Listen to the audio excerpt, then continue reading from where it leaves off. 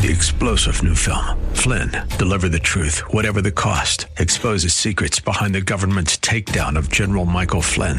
Flynn knew what the intel world had been up to. He ordered the first audit of the use of contractors. This set off alarm bells. He told the truth. He was the most dangerous person for Donald Trump to hire. They had to get rid of Flynn. Flynn, deliver the truth, whatever the cost. Available now. Watch it today. Go to salemnow.com. salemnow.com.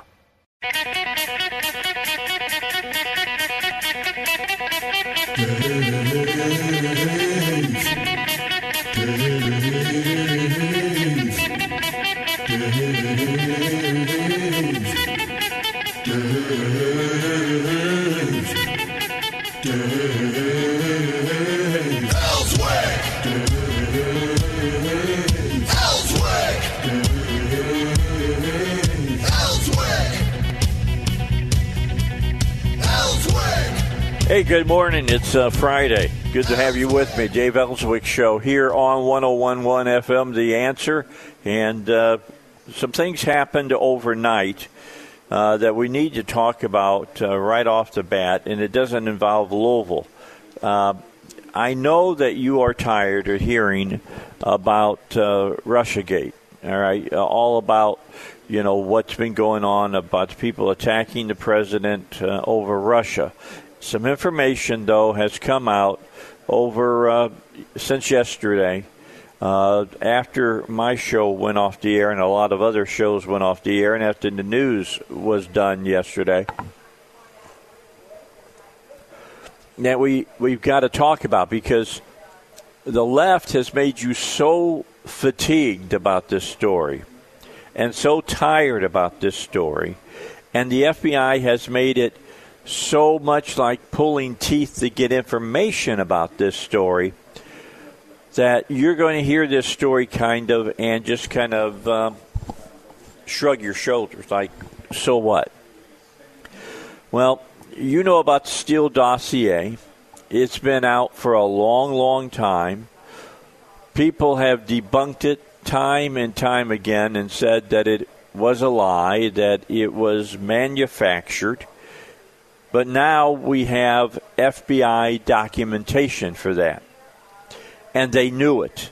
And they still ran with it. I was listening to Hugh Hewitt just as I was getting ready to come on this morning. And he was on this. And we all should be on this like a dog with a bone. People need to go to jail about this. Just telling you.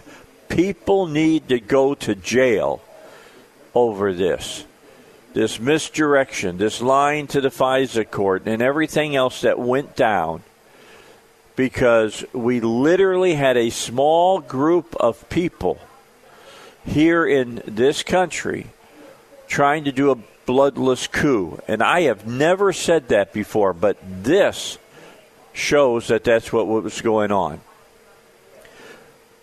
The primary source of the anti-Trump dossier, authored by ex-British intelligence agent Christopher Steele, was a subject of an FBI counterintelligence investigation from 2009 to 2011 for suspected contact with Russian intelligence officers.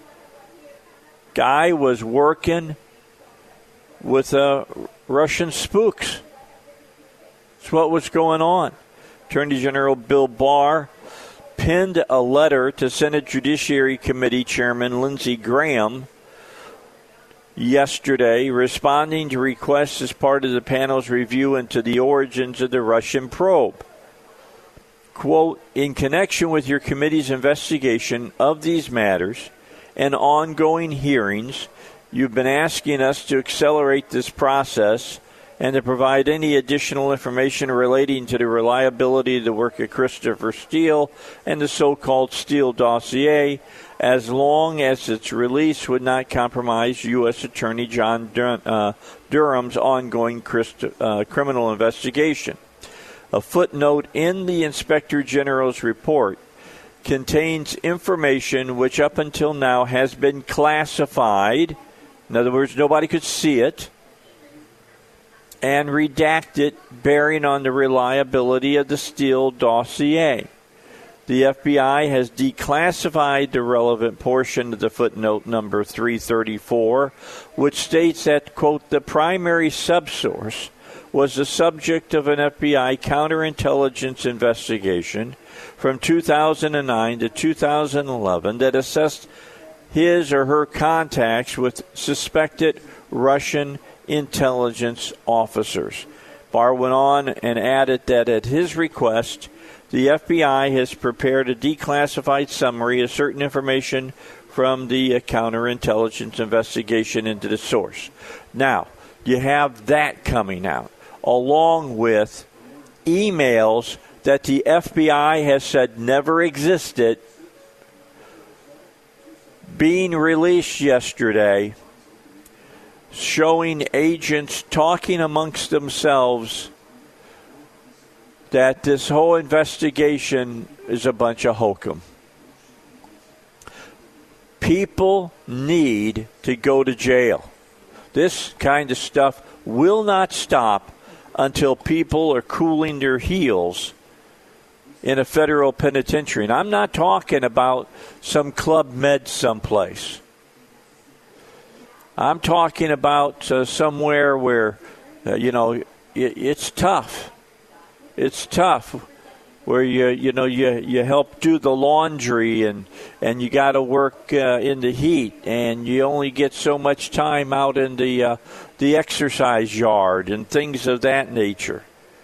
Don't send them someplace where the room that you're in is like a 4-star hotel, and Club Med places are just like that.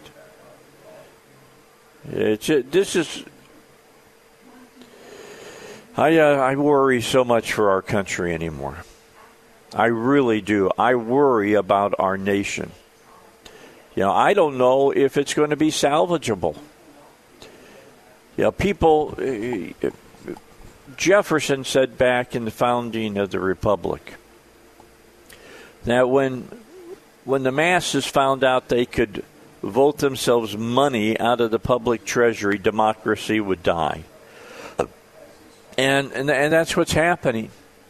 I mean, people go to the polls now, and what they do is they vote in their financial interests many times. Who's promising me the most of what? I got a shirt that I wear. And when I wear it, never fails. I'm stopped by people. Some people stop me to say, hey, I agree with what that says. Love your shirt. Others stop me and say things like, you hate the poor. Or you don't want to help anybody. And my shirt says freedom on it. And then underneath of it, a subheadline says not free stuff. Freedom, not free stuff. And I believe that.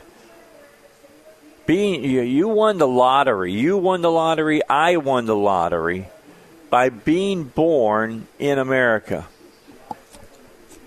I don't know if that's going to be so much the truth in the future if things keep going the way they're. In the 7 or 8 o'clock hour, I'll be talking to Robert, and I'll be talking to Chris Corbett about a hit piece today by Politico on Mitch McConnell, saying that his wanting to make sure that they get the Supreme Court nominee that the president wants to nominate in front of the Senate and voted on, and I hope that if it is Amy Barrett, that she's not only nominated but confirmed as quickly as possible.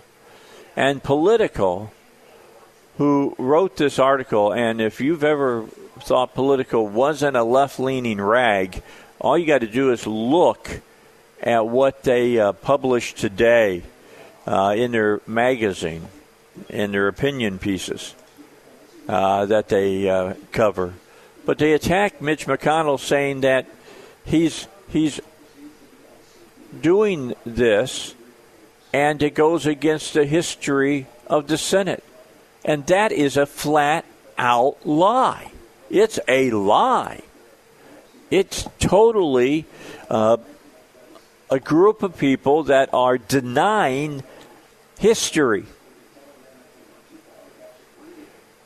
When the president and the Senate are of the same party, there have been like 19 cases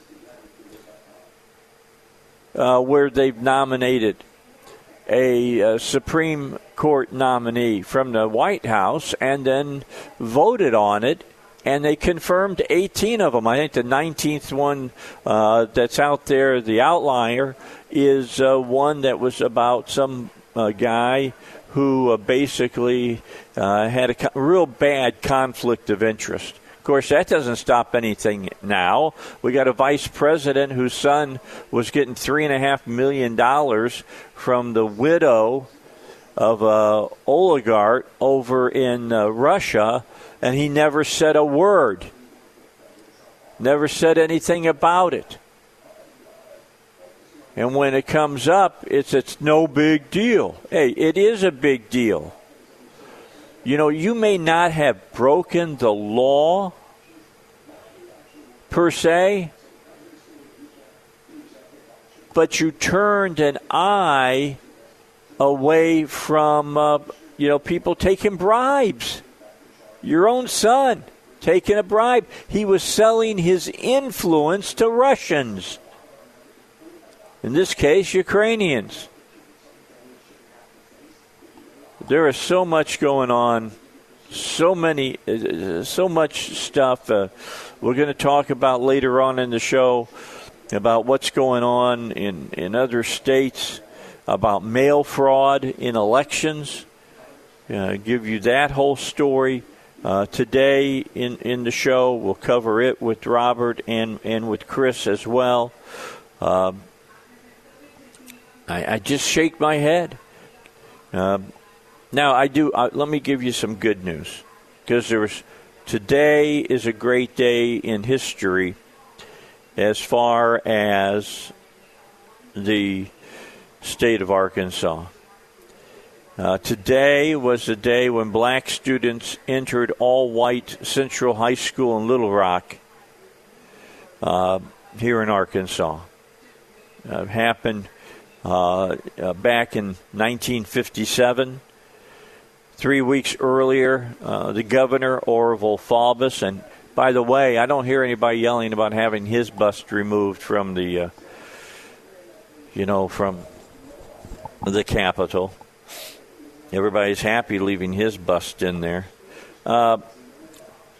He had surrounded the school with National Guard troops to prevent its federal court-ordered racial integration. There was a tense standoff with President Dwight Eisenhower, by the way, a Republican. And Eisenhower federalized the Arkansas National Guard and sent 1,000 Army paratroopers with the U.S. Army's 101st Airborne Division to Little Rock to enforce the court order. Back on May 17, 1954, the U.S. Supreme Court ruled unanimously in Brown v. Board of Education at Topeka that racial segregation in educational facilities was unconstitutional. 5 days later, the Little Rock School Board issued a statement saying it would comply with the decision when the Supreme Court outlined the method and time frame in which segregation should be implemented. Arkansas was at the time, I want you to remember this, among the more progressive southern states in regard to racial issues. The University of Arkansas School of Law was integrated back in 1949. The Little Rock Public Library back in 1951. Even before the Supreme Court ordered integration to proceed with all deliberate speed, the Little Rock School Board in 1955 unanimously adopted a plan of integration that began in 1957 at the high school level. The NAACP filed suit arguing the plan was too gradual, but a federal judge dismissed the suit, saying that the school board was acting in utmost good faith. Meanwhile, Little Rock's public buses were desegregated. By 1957, 7 out of Arkansas's 8 state universities were integrated. In the spring of 57, there were 517 black students who lived in the Central High School district.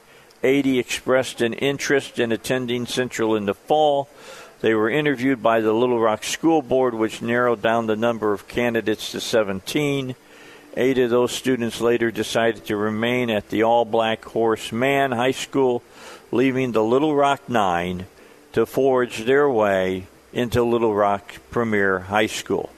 So 1957, this day, 57, they had their first day in school.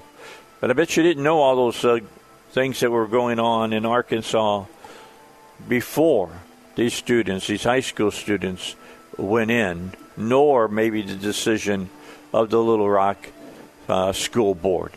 6:21 on a Friday morning. Good morning to you. Glad that you've joined us.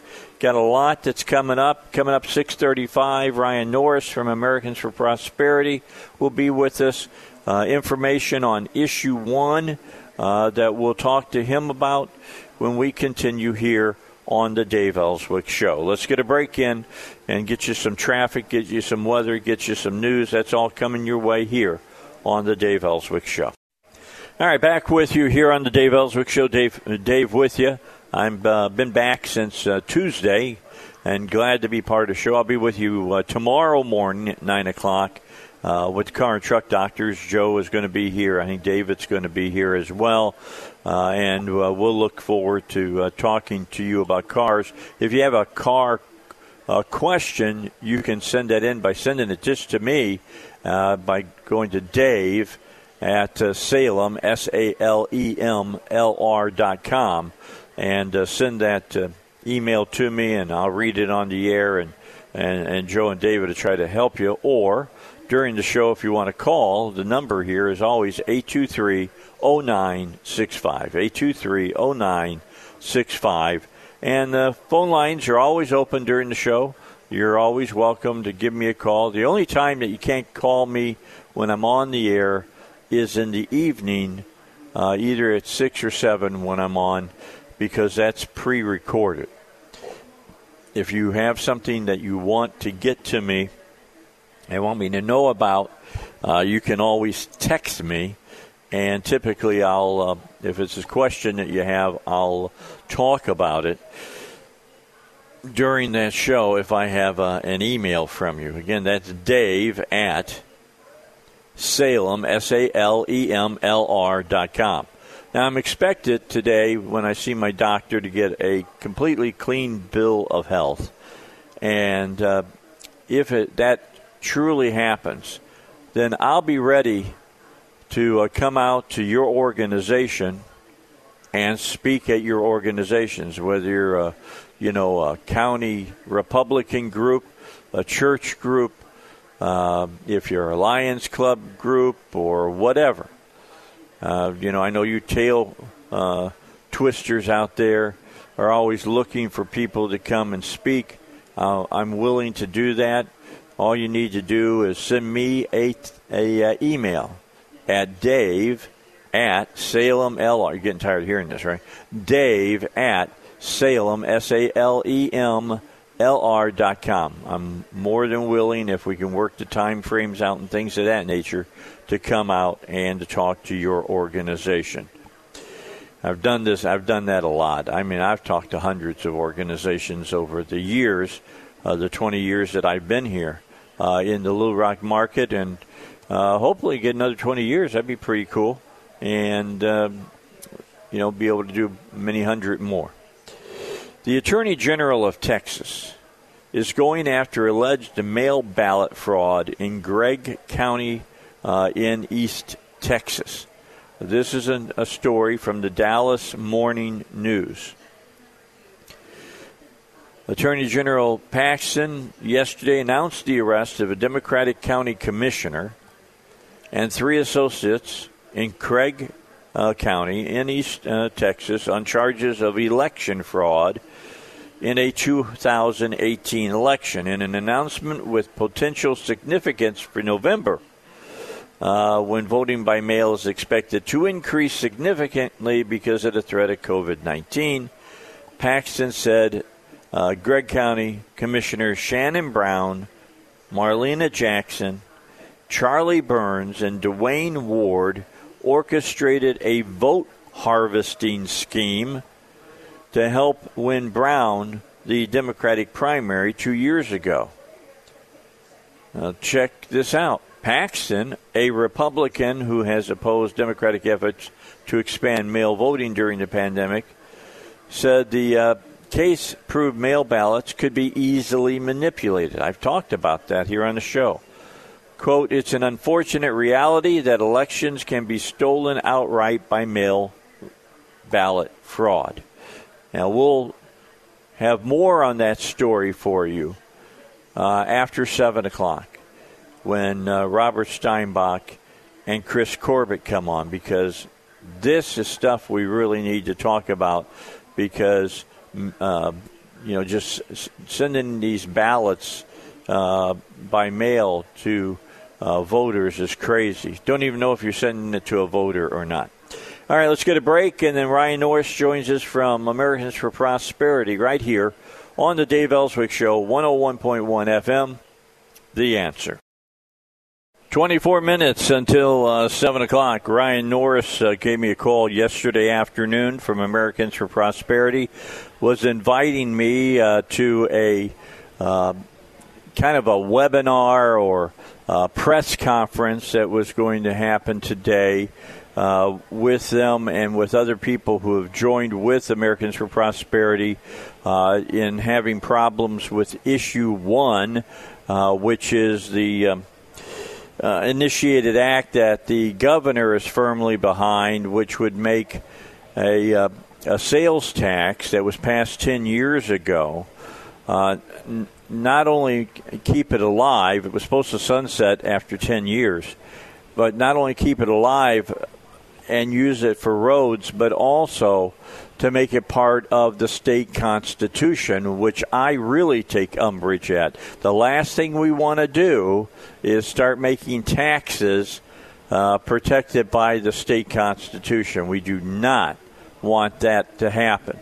So I invited Ryan on to come on and give you all the information about this, so that if you want to join us, since it's going to be on the web, you can. And Ryan, thanks for joining us this early in the morning. Are you typically up this early? I am. I've got a little girl that's in school, so this is normal hours for me.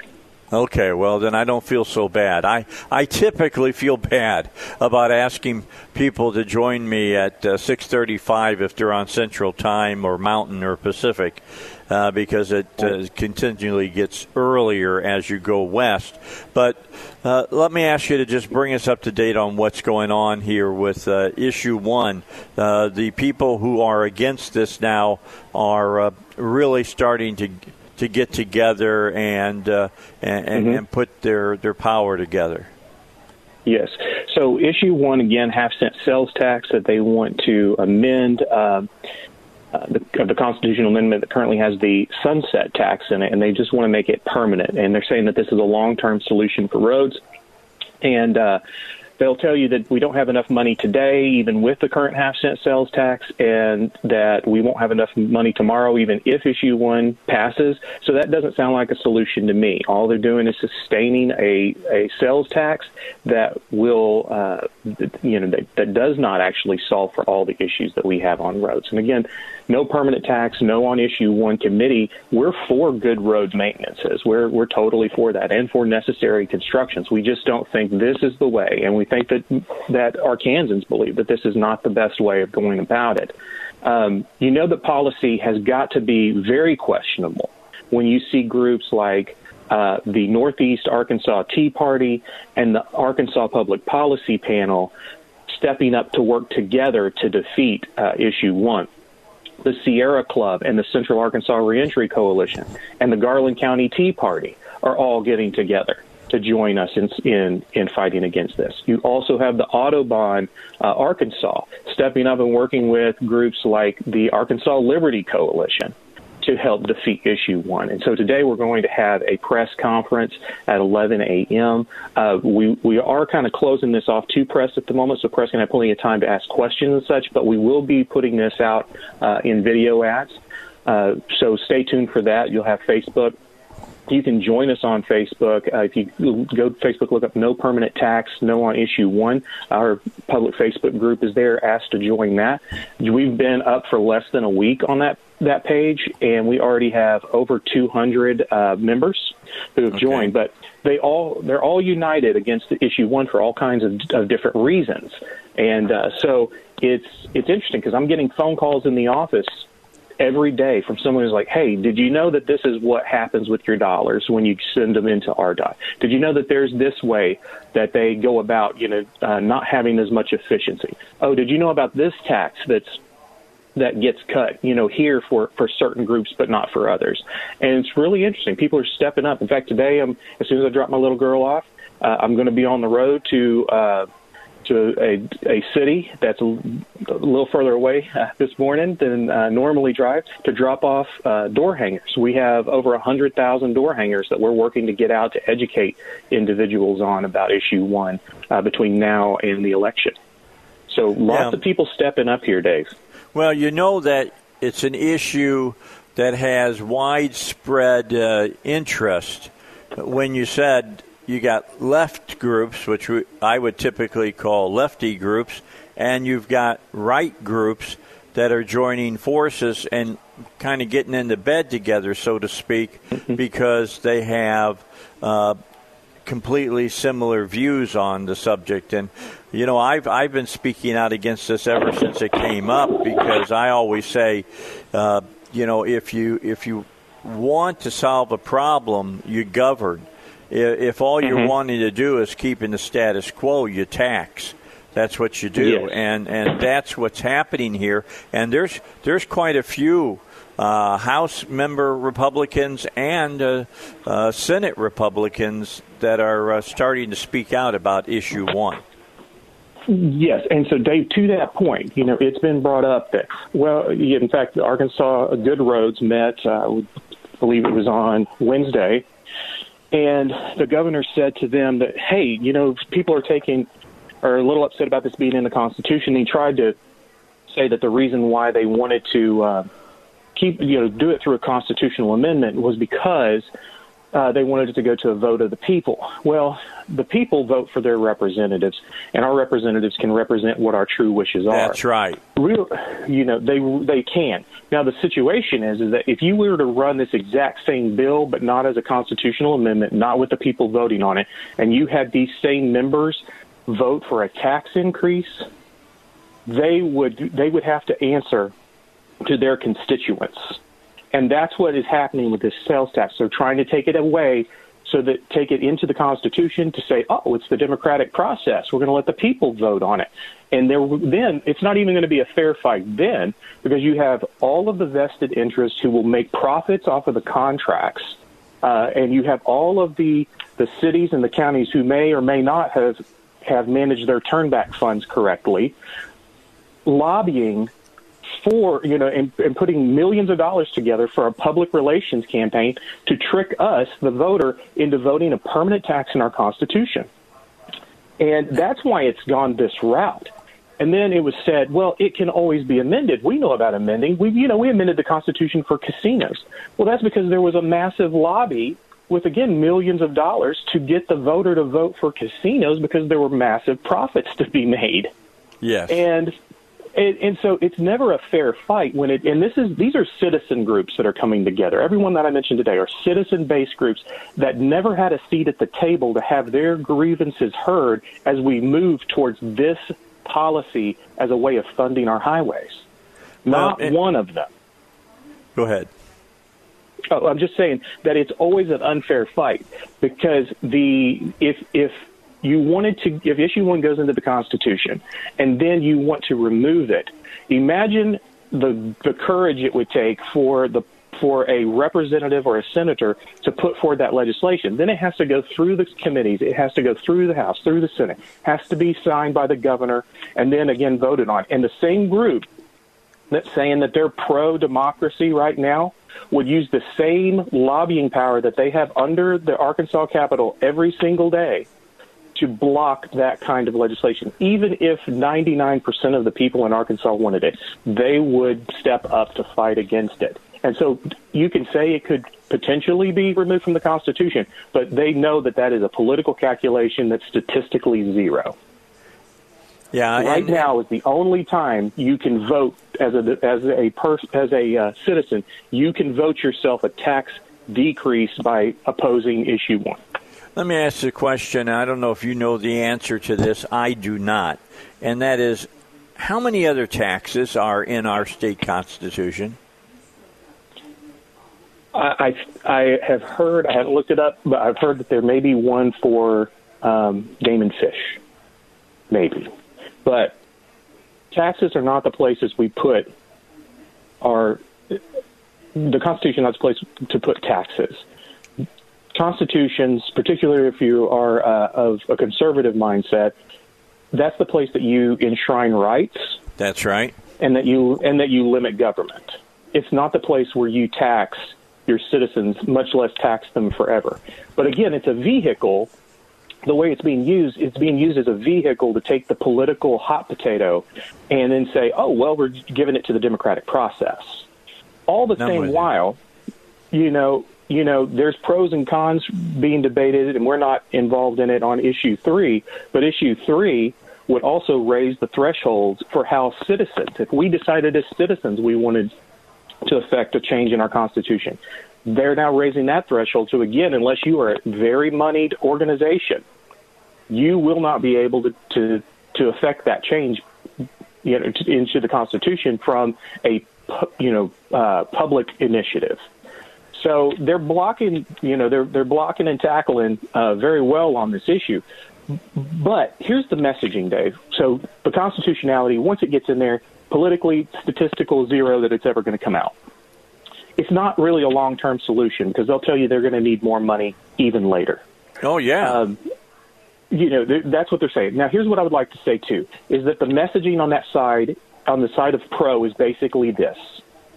Our roads are not good, and it's the taxpayers' fault for not having paid in enough taxes. That is false. When you look at Guidehouse, who is currently auditing the Arkansas Department of Transportation, you find that one of the key pieces they have uncovered is that RDOT has only budgeted $190 million a year to maintenance 16,400 miles of roads and bridges. So it comes down to what I've always said, lack of governance. Yes, it's not a priority. Your potholes are not your fault. Those bridges are not your fault as a taxpayer. The people you've been sending money to have been diverting that money to large new construction projects that have higher profit margins than they are to resurfacing your roads, because that's not quite as much money in that.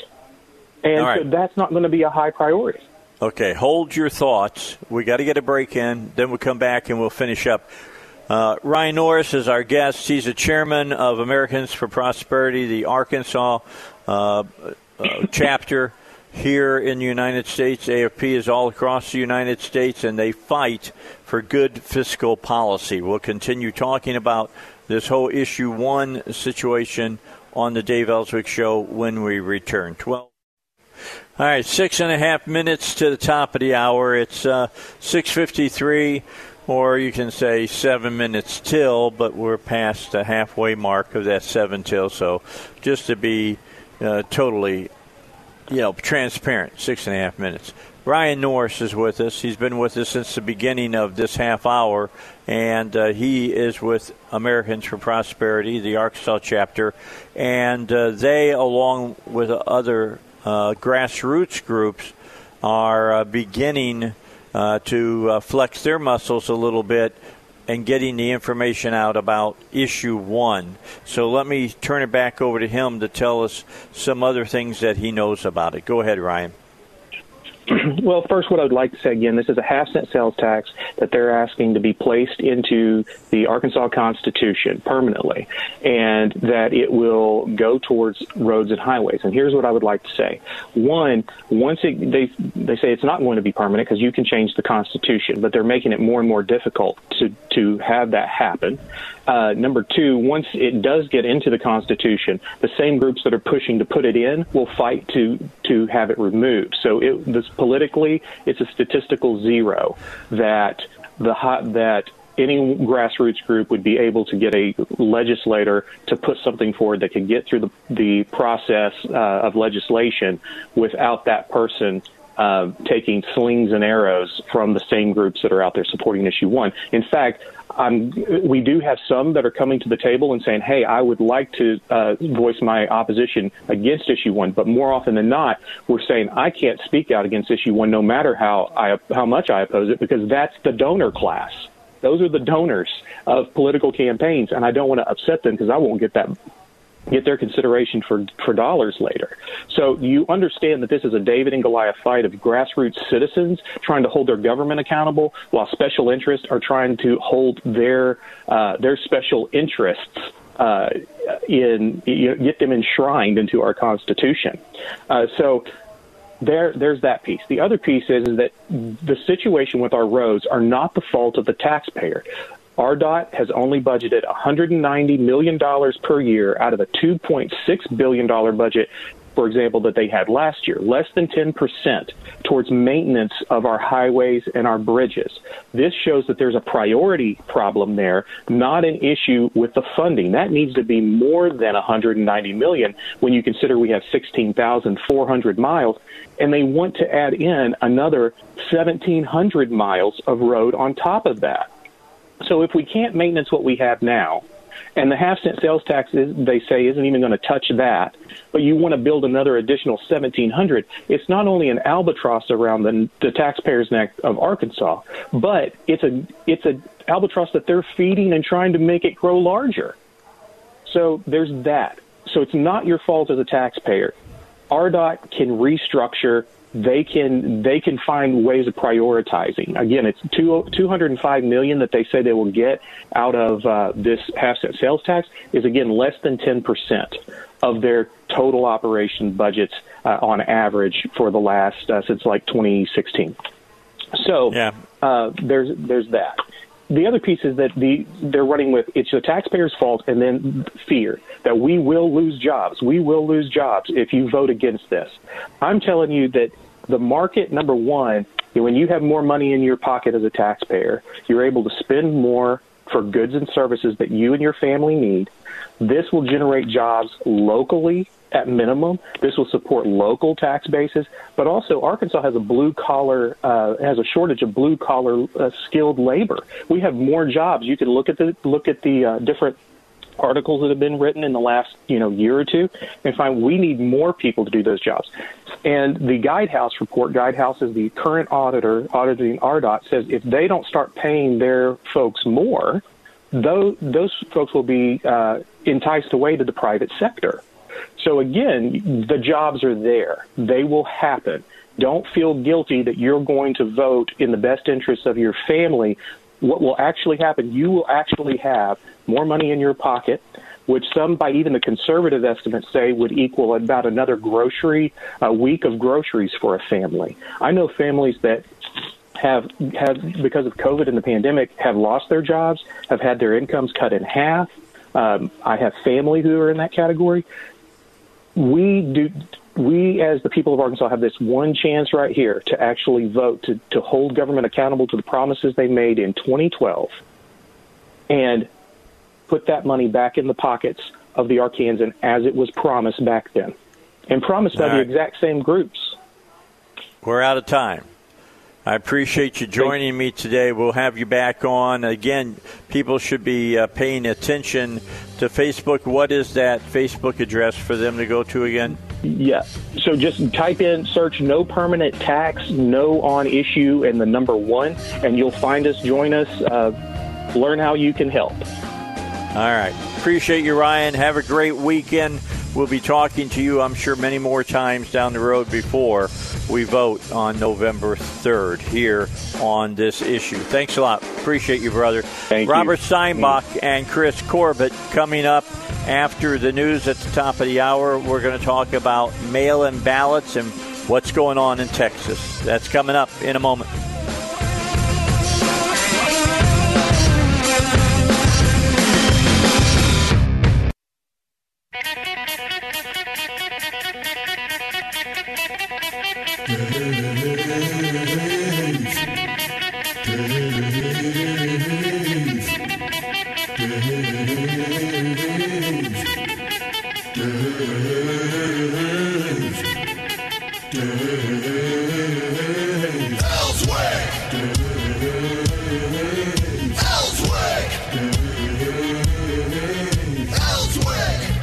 All right, 6 minutes after 7. I've got Chris Corbett here from Conway. He's a practicing attorney here in Arkansas. He zeroes in on engineering, but he does all kinds of litigation. He's done all kinds of work. He's protected people's rights in court for years now. Also with us is Robert Steinbach. Robert is a law professor at the Bowen School of Law. His opinions are his and his alone, and not necessarily those of the school nor of the university the school belongs to. So with that said, let's really get in to the first subject I wanted to talk to you guys about, and that has to do with this article today from the Dallas Morning News. Now, I have been talking, and Robert, I know you have talked about this, and Chris, you've been part of the conversations about mail-in ballots and how we're going to have all these mail-in ballots in all these different states, and the way that they're going about doing it depends on what state you're in. But we do know from looking at these states that this is not like absentee ballots. There's not the same kind of protection of the ballot under just mail-in ballots that there are for absentee ballots. And there's a thing that's called harvesting that goes on with mail-in ballots as well. And the Attorney General of Texas, Ken Paxton, yesterday announced the arrest of a Democratic county commissioner and 3 of his associates, or their associates, in Gregg County in East Texas on charges of election fraud in a 2018 election. And let me tell you, if it's this easy to commit fraud on a small scale, it would be really easy to do this on a massive scale. In an announcement with potential significance for the November elections, when voting by mail is expected to increase significantly, and they're saying vote by mail could take in anywhere between 10 to 17% of the ballots cast on Election Day on November 3rd.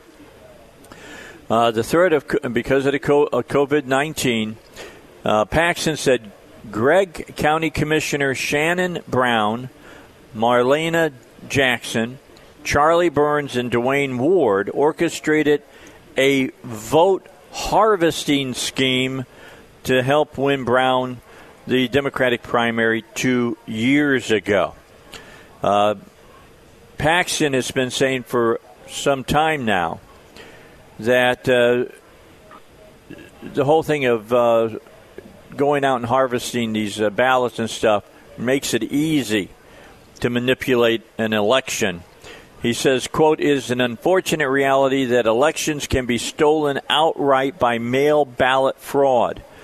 Election fraud, particularly in an organized mail ballot fraud scheme orchestrated by political operatives, is an affront to democracy, results in voter disenfranchisement, and corruption at the highest level. This case demonstrates my commitment to ensuring Texas has the most secure elections in the country." In total, the 4 defendants face 134 felony charges, including engaging in organized election fraud, illegal voting, fraudulent use of an application for a mail-in ballot, unlawful possession of a mail-in ballot, tampering with a government record, and election fraud. A grand jury returned indictments on 23 felony counts for Brown, 97 counts for Jackson, 8 counts against Burns, 6 felony counts against Ward. Penalties for those offenses are 6 months in state jail to 99 years in prison. I think this is the canary whistling in the coal mine, guys. It's a definite signal that this whole mail-in ballot thing can really go left. There's no question about this. Of course, the Democrats screamed at Republicans when we said, maybe you should bring an ID before you vote so that we know who you are. Oh, you're interfering with voting. You're interfering with the franchise. They said, you're looking to suppress voters. No. Everybody has an ID. Oh, there's some guy who lives out on the farm. He's 98 years old and he doesn't have an ID. Oh, okay, so let's build our whole legal system around the fact that there's one anomaly when you can address the one anomaly. Send out the clerk, put in funding, and send out the clerk to the guy's house, and have the clerk of the court, the clerk of the state, whatever it is, go and issue the person an ID. By the way, that guy's going to vote. Right, there's a guy who never went to the motor vehicles department or wherever one gets an ID, but he's going to vote. So it's also a little bit disingenuous that somehow he's able to do the voting franchise, but he's not able to get an ID. But if you have a problem with people having the ability to get an ID, then you arrange for them that you're going to bring it to them. Not you have a completely open voting system where anybody can show up and say, well, I'm John Smith. Well, which one of the 862 John Smiths are you? And I describe all of that as an analogy to what's going on here. Oh, well, yeah, we should have open voting by mail. We'll just randomly send out letters to wherever people live, and nobody's going to think to open up the mailbox of someone who lives at a house and take out their mail-in voting. No, nobody's ever going to think when they live in a house that they get something addressed to a previous resident that they could do something nefarious about it. Nobody's going to ever think of any of these scams that you can do with millions and millions of paper ballots being mailed out to homes. Virtually no country does mail-in voting en masse for that reason. And as we have discussed, the president has also discussed, as well as the attorney general, that's different than absentee ballot. I filled out an absentee ballot. I've got to contact them, and I've got to provide them with my signature and personal information. So they know who they're mailing it to. It's not this en masse, it's not an advertisement for 25 cents off of Tide laundry detergent that goes out to everybody. So let's have a little common sense here. So there is a real potential for increased voter fraud. Of course, in the end, you only know if it's going to have an effect based on how tight a race is and how much of the fraud you can detect. And the very essence of fraud is it's designed to be kept secret. And that's the real problem with it. Yeah, this is a worrisome, I think, a very worrisome problem that sits out there because people have to understand the difference between these ballots that are going out in the mail to people and absentee ballots. There's a lot of protections in absentee ballots. There should be, although in Pulaski County we might want to question that. But, Chris, this is something everybody should be worried about because, this can disenfranchise the people's votes in an election. Oh, Dave, you're right on it. And this Gregg County Commissioner, Shannon Brown, she's in office illegally. And this Attorney General Ken Paxton, I just read his little bio. He's a go-getter, and I wish he'd have filed this thing earlier. But it looks like he's doing the right thing here. And the crazy thing here is this mail-in ballots for this commissioner in Gregg County in Texas. It changed the outcome of the election That was a small election. It was 2,000. Yeah, it was a small election, 2,000 votes. But these Democratic folks got in there and they committed mail fraud, and now Ken Paxton's after them. Attorney General Ken Paxton, the chief law enforcement agent of the state of Texas, has said, "Okay, let's go get them." Grand jury's indicted them, and I just read the indictment. It is 35 pages long, and a neat distinction here, Dave, is mail-in ballots versus absentee ballots. From what I understand, the absentee ballot is, hey, I'm going to be absent. I can't vote in person. Please send me one. You have to prove that you can vote there, and you have to and that's when you pick up your absentee ballot. These mail-in ballots, Dave, are different. Shannon Brown went out with her three other cohorts here, picked people out, and said, you vote for me, and then mailed them in. And they claimed a disability, saying they couldn't go in and vote. That's where they changed. They gave them a disability that they didn't have, because that was one of the reasons why you could get one of these mail-in ballots. And they manipulated an election. 100%, they manipulated the election, and now they got to pay the price. They've all been arrested. They've all been arrested. And now we've seen this process play itself out in New Jersey. We've seen it play itself out in California. How many different places do we have to play this out at to know that this is not a good idea? I mean, when Carter and Baker had their committee about a decade ago about mail-in ballots, they conceded in their report that was the best way to be able to manipulate and do fraud. Oh, man. Yeah, definitely. The mail-in ballots are now proven. Go ahead, Rob.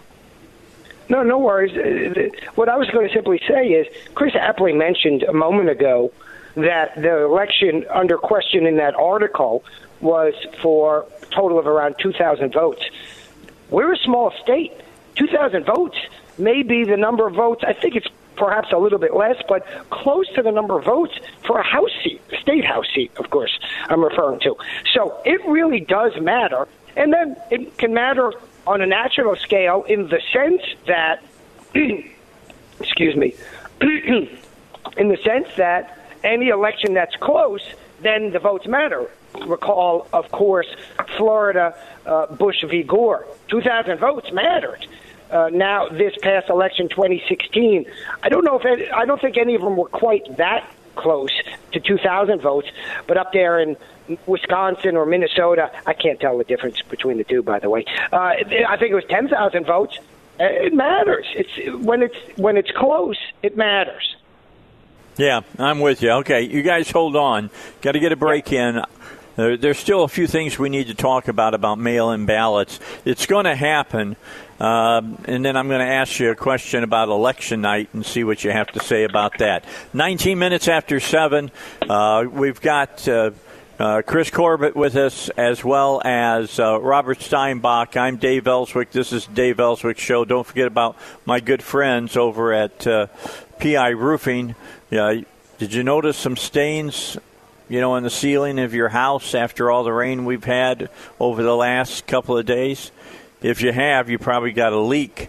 And you know what? It might be showing up in your kitchen, and maybe the leak is in your roof, and it's back, 30 feet from where your kitchen's at, because leaks are a strange little animal. They follow the 2x4s and stuff up in your roof, and they dribble down, and then they drop down, and they might not even be close to where the leak is and where it shows up in your house. So you want to get the roof leak detectives out there to do their detective work so that they can find where exactly that leak is, and then get it fixed.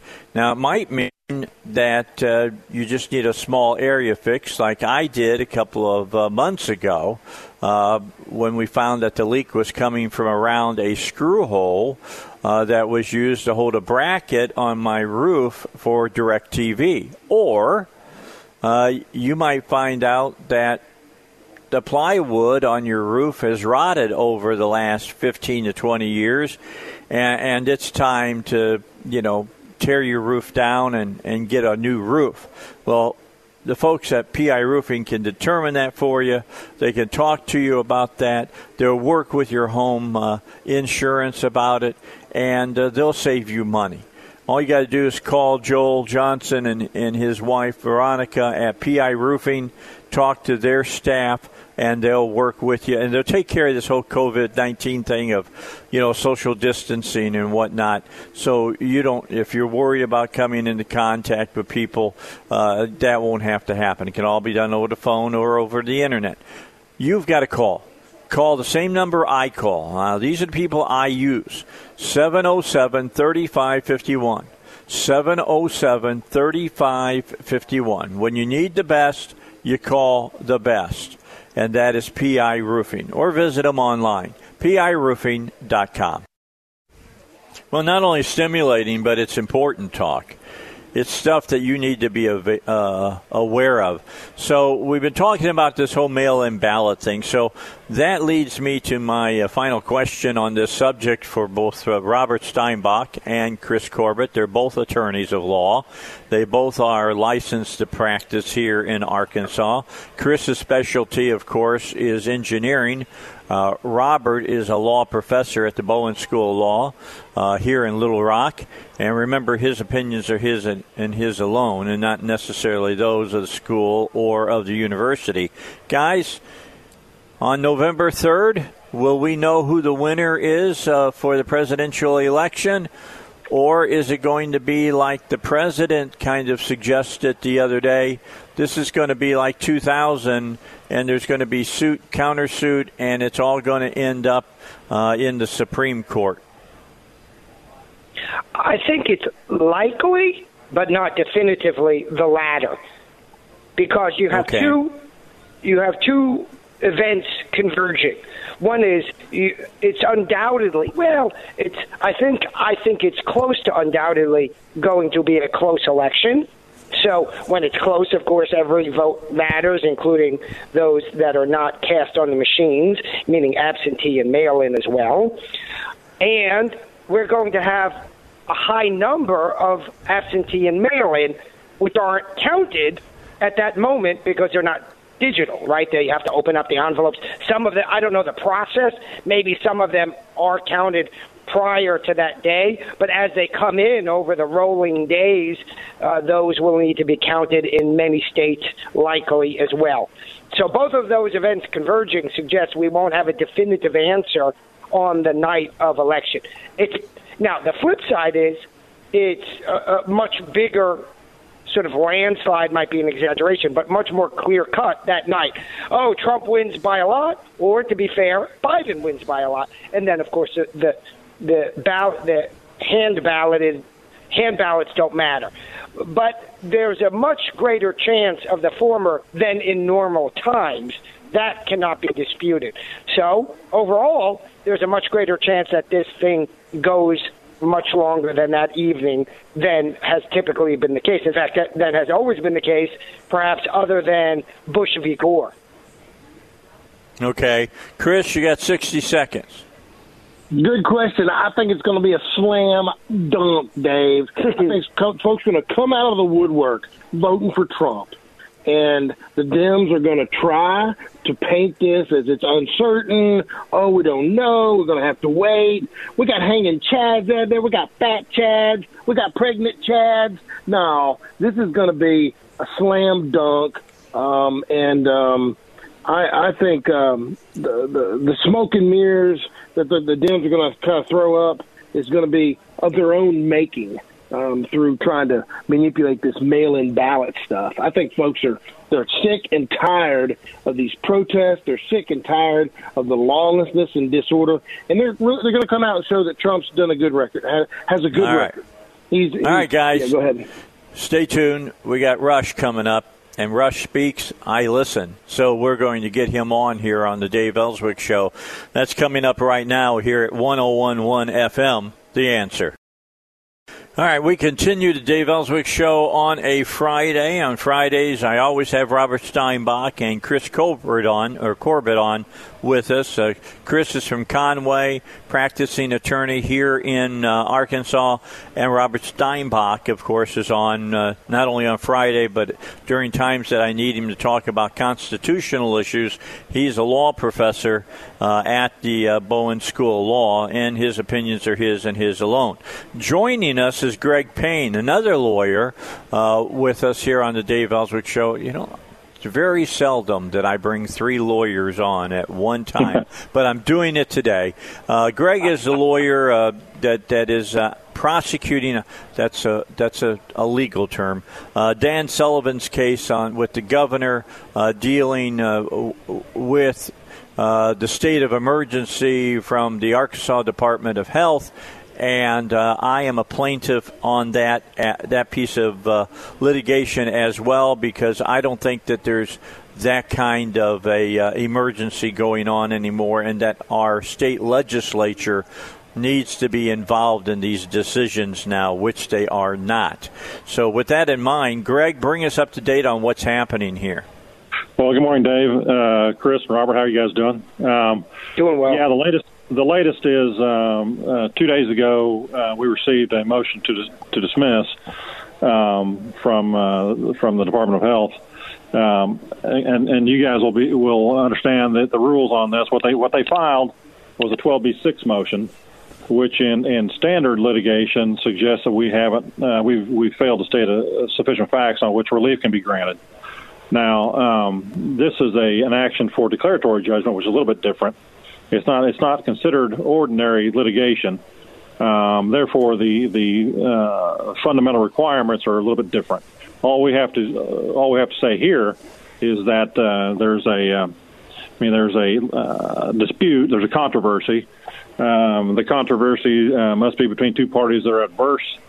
The parties that are asking for the relief have a protectable interest, and that the dispute is ripe for decision by the courts. 12B6 really is inappropriate in this situation, and in looking at just the introductory paragraphs of the complaint, you'll plainly see that when you get litigators and citizens who are claiming that their constitutional rights are being violated, that is clearly ripe for declaratory judgment. And also, that's not sufficient for a 12B6 motion. Now, in their brief, they suggest that our claim should fail because we failed to join the governor. That's a 12B7 motion, but they haven't raised that issue in their motion to dismiss. Now, not naming the governor was a calculated move, frankly, out of courtesy to the governor. I didn't want to put the governor in the position where he comes on into pleadings in open court, suggesting he's got absolute authority for an indefinite period. We didn't want to put the executive branch and the governor in that position. However, the director of the Department of Health has actually made that argument. If you read through the brief in support of the motion to dismiss, they claim that the governor has plenary authority for an indefinite period, and thereby the director of the Department of Health has sole authority for the period of emergency, which is apparently indefinite. And if you look at the facts, if once the emergency declarations end of their own terms, we will be without representation by our state legislature for a total of 225 days. I don't think by any interpretation of either our federal constitution or state constitution that's legal. I'm with you on that. Yeah, which is the basis of our litigation, and I'm fairly secure in our law and my interpretation of the law, but that's just not a correct statement of law. Well, this all comes down, Greg, to a very simple fact that's going on here. The state legislature gave the governor authority, but never in their wildest imaginings did they think that he would say that he would just hold on to it and continue to make all these decisions by himself. Now, I believe when they start the next session in January, that one of the first things that's probably going to happen is they're going to change that piece of legislation to 60 days or something like that, so that they know that you just can't give people unlimited power. That's not a smart thing to do. Well, yeah, we got to be careful about that too. I've had some conversation with some legislators about doing amendments to the Emergency Services Act, and we have to be careful about that.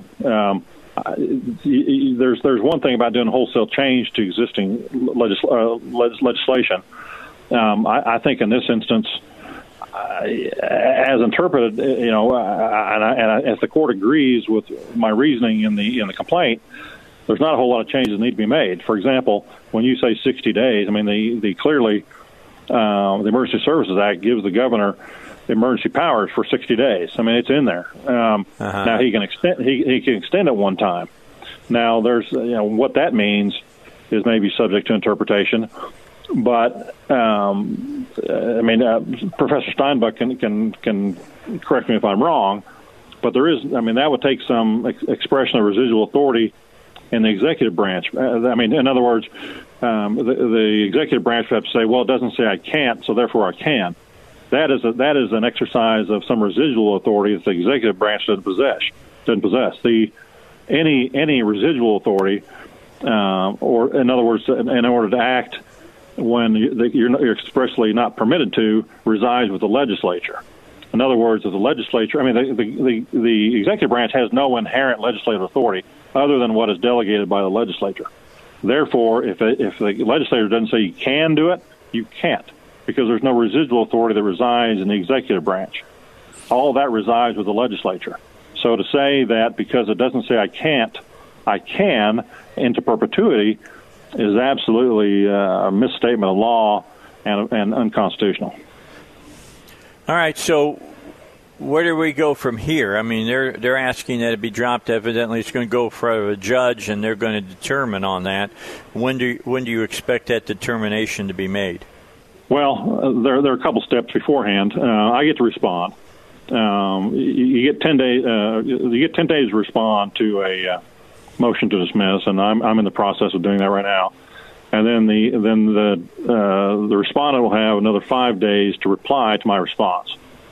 Now, to their credit, they filed this within about 20 days of filing the original complaint, and they had 30 days to respond. So they are not sitting on this, and hopefully after that 5-day reply period expired, we can get in front of the judge pretty quickly, because there are some speedy hearing provisions in the declaratory judgment statutes that should get us in front of a court pretty quickly, of course, based on the court docket.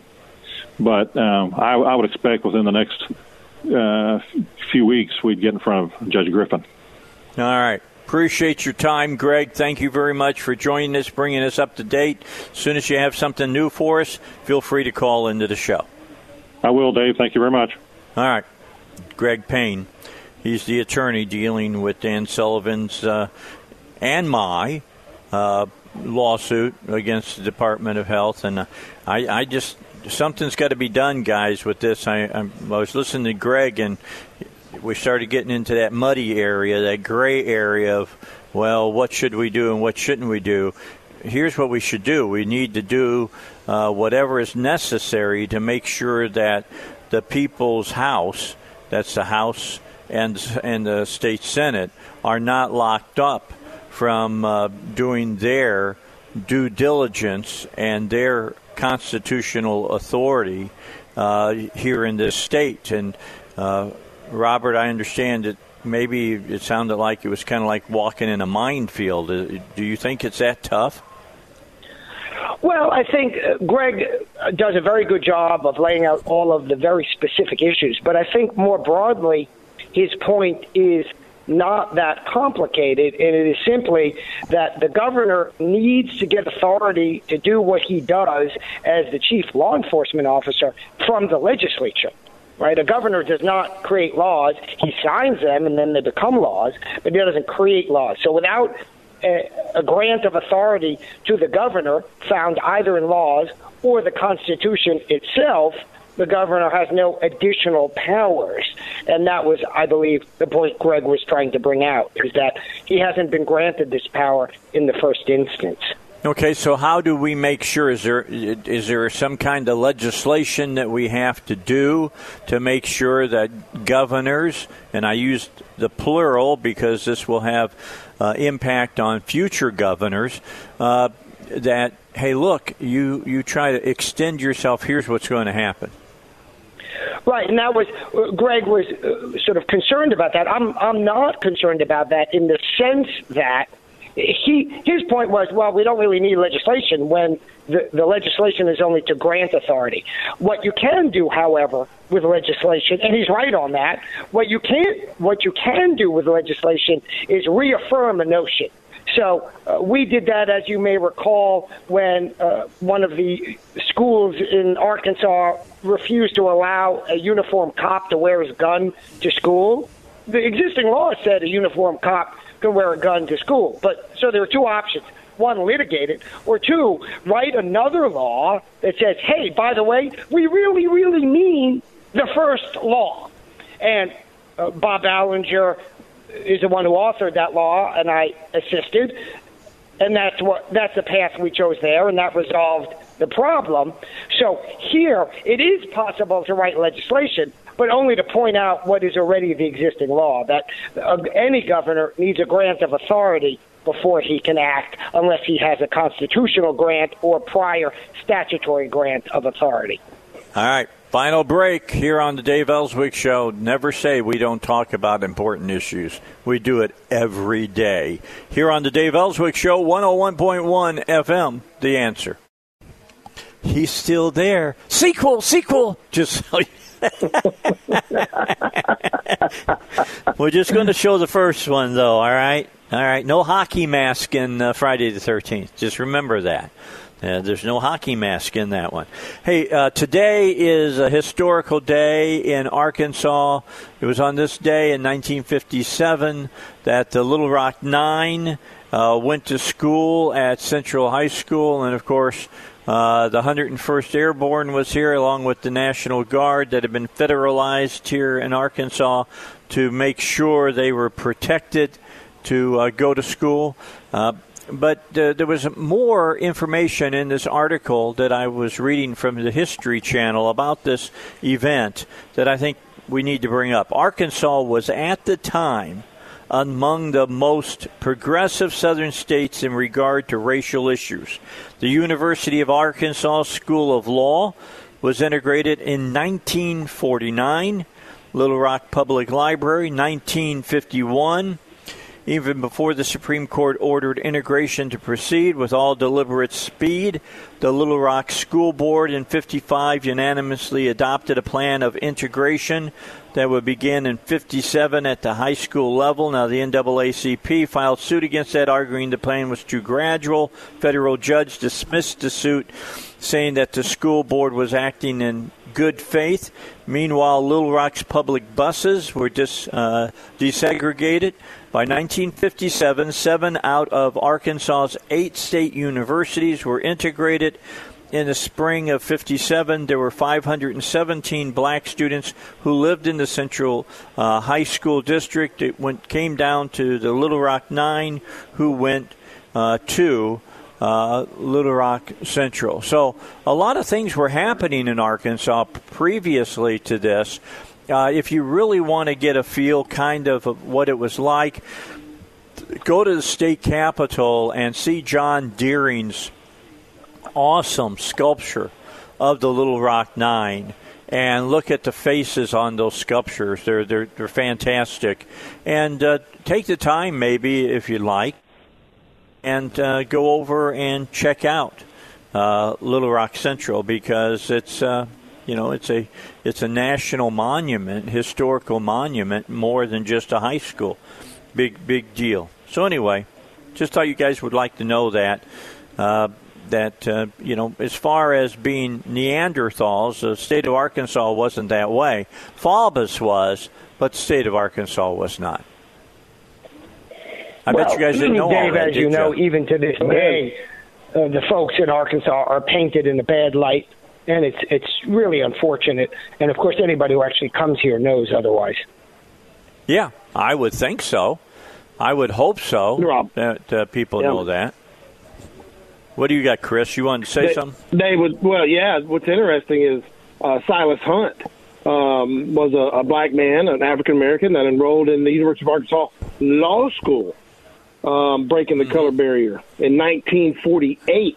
So, yeah, it was a 48, Arkansas was progressive in this area. Yeah, Silas Hunt, they've got a building named after him up there at the University of Arkansas, and that was 1948. And the holdout here was Central Arkansas, the Central High School in Little Rock, Arkansas, which my dad graduated from. And it really was Faubus. Yeah. Faubus was the one. Go. I mean, he was kind of our George Wallace at the time. Yes. I mean, we all 100%. remember George Wallace standing on the steps and all of that, and there are plenty of those people.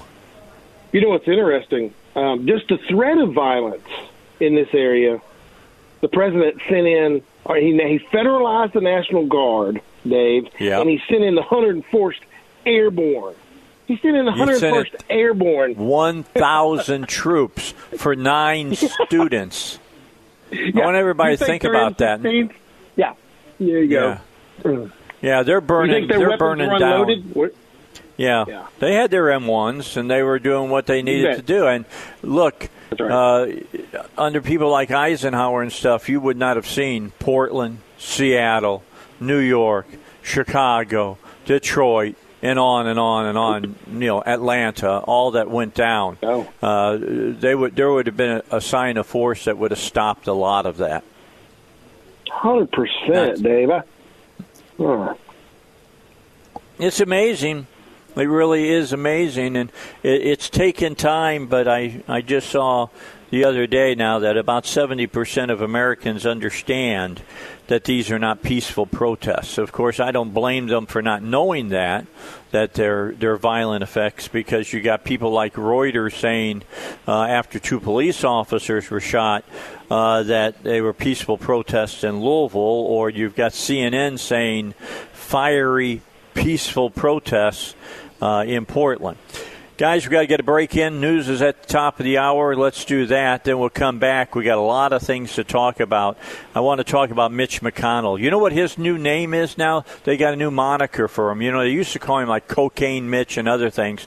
Now he's called the Alpha Predator. The Alpha Predator, because he's going to go down in history as one of the strongest Senate leaders with judges. There's just no doubt about it, and we need to talk about that. But Politico doesn't think so. They did a hit job on him. We'll talk about it. I sent you guys the article. Take a look at it during the news. We'll talk about it when we come back. The Dave Elswick show continues on a Friday. Thanks for being with us. It's going to be a fairly nice day today. Going to have about 75% cloud cover, so there's going to be some sun. And our high today is going to be around 80 degrees. Stick around. We got more for you coming up right here at 101.1 FM, The Answer.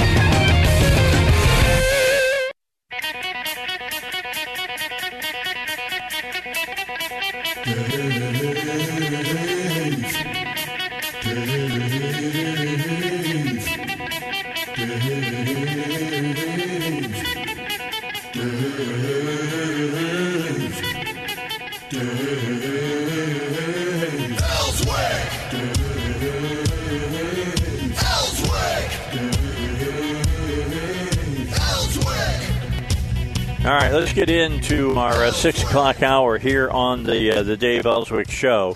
And with us is Robert Steinbach, legal professor at the Bowen School of Law. His opinions are his and his alone, and not necessarily those of the School of Law or the university. And Chris Corbett is with us, and he's out in Conway. He is a lawyer here in Arkansas. He specializes in engineering, but he does all kinds of litigation as well. I sent you guys an article because I just couldn't believe how ridiculous it was. And it's from Political. Now, you know, Political is kind of presented as this, thing about they don't deal in opinion as far as being lefties or righties or anything like that, which is absolutely false. They're a left-leaning magazine. And John Harris wrote an article that is in their magazine for this month, and it says McConnell is on the losing side of history, and he knows it. And let me read the subheading to you. His contempt for voters, Senate colleagues, and tradition makes him the avatar of the politics of decline. Now, I can deconstruct that subhead and show you where Harris just has missed the mark completely as far as history is concerned, because his whole argument in this is that trying to fill this vacancy of Ruth Bader Ginsburg because of her death by the president is in some way unprecedented in the history and annals of the Senate. And that's absolutely false. It's absolutely false. And it just blows my mind that that the left, it shouldn't catch me off guard because they do it all the time. But the bottom line, they disregard history. They evidently have never picked up a history book. Robert, your thoughts on that? Well, the irony is that argument is completely contrary to what they argued when Obama was trying to push through his nominee at the end of his term. And the Republicans set up this idea that, well, it's different when the president is of a different party than the Senate, as some sort of moral justification. And as I've said on your show before, Dave, I don't think it's a particularly moral or immoral, to be clear, justification. I think the point is it's a constitutional rule. Right, but the point is whether the president should nominate and the Senate should confirm at the end of any given term. And the claim by the Democrats under Obama was, you got to do it all the time, which is correct legally. And in other words, they said there is no limitation by a moral principle. And McConnell articulated this quasi-moral principle, but as I've described before, I think it's simply a description of constitutional power, meaning, well, we're not going to do it if we don't have to because we're the Senate and we're of the opposite party. And that was ultimately what happened, and ultimately descriptive of the constitutional power. Where I think the Republicans made a mistake 3 years ago was to claim that there was some higher meaning in not approving Merrick Garland. No, there's no higher meaning. The Republicans had the Senate, so they didn't bring the vote forward. The Republicans now have the Senate, still have the Senate, but the president is a Republican, so they're going to bring the vote forward. It's an exercise of constitutional authority in both instances. So the Democrats really are being sort of disingenuous when they claim a higher moral principle. The best they could claim is simply to say, hey, you guys said something a little bit different last time. Okay. It's not exactly true, but okay. But they're not claiming that. They're claiming some higher moral principle. There is none. Yeah, they're saying that, because we're X amount of days away from the presidential election, it's not right for the president to nominate someone. Well, when does that happen? Does it happen after he served 2 years of his term, 3 years of his term, 3 years, 6 months? I mean, That's an arbitrary time frame that you're talking, and it completely disregards the Constitution, which is the president nominates, and the Senate, is going to advise and tell the president what they think about the nominee, and they'll either confirm or not confirm his nominee. I mean, it's that simple. It's not. This is not rocket science. Middle schoolers can understand this. Well, to be clear, Dave, Lindsey Graham a few years ago said it wrong, right? He said, well, if the president gets a nomination in the last year of his term, hold me to it. I won't vote to move that nomination forward. That was wrong. So there is some, on both sides, some flip-flopping in terms of their position, but it's because they each had at the previous point claimed some higher moral authority. This isn't about higher moral authority, as you well articulate. It's about the exercise of constitutional power. The Senate will confirm under its constitutional power when it deems it appropriate to do so, which is generally when the president is of the same party, and when it doesn't deem it to do so, well, such as when the president was Obama of a different party, they won't. It's descriptive. Yeah. It's not a moral claim. And people go, well, that's just bare-knuckle politics. Exactly. Mm-hmm. And the Founding Fathers knew that it was going to be that way. Chris, why don't you jump in on this? Oh, I'm all over it, Dave. Okay, so if the president's going to abdicate his powers in the last year of his election, or in an election year, right? Does that mean he can't pardon somebody in the last year? No. Well, how about signing a new law? Can he just, it's election year, I better not sign this law. It's been passed by Congress. No, he does not abdicate his powers to nominate someone for the Supreme Court just because it's an election year. It's a stunt. It's smoke and mirrors.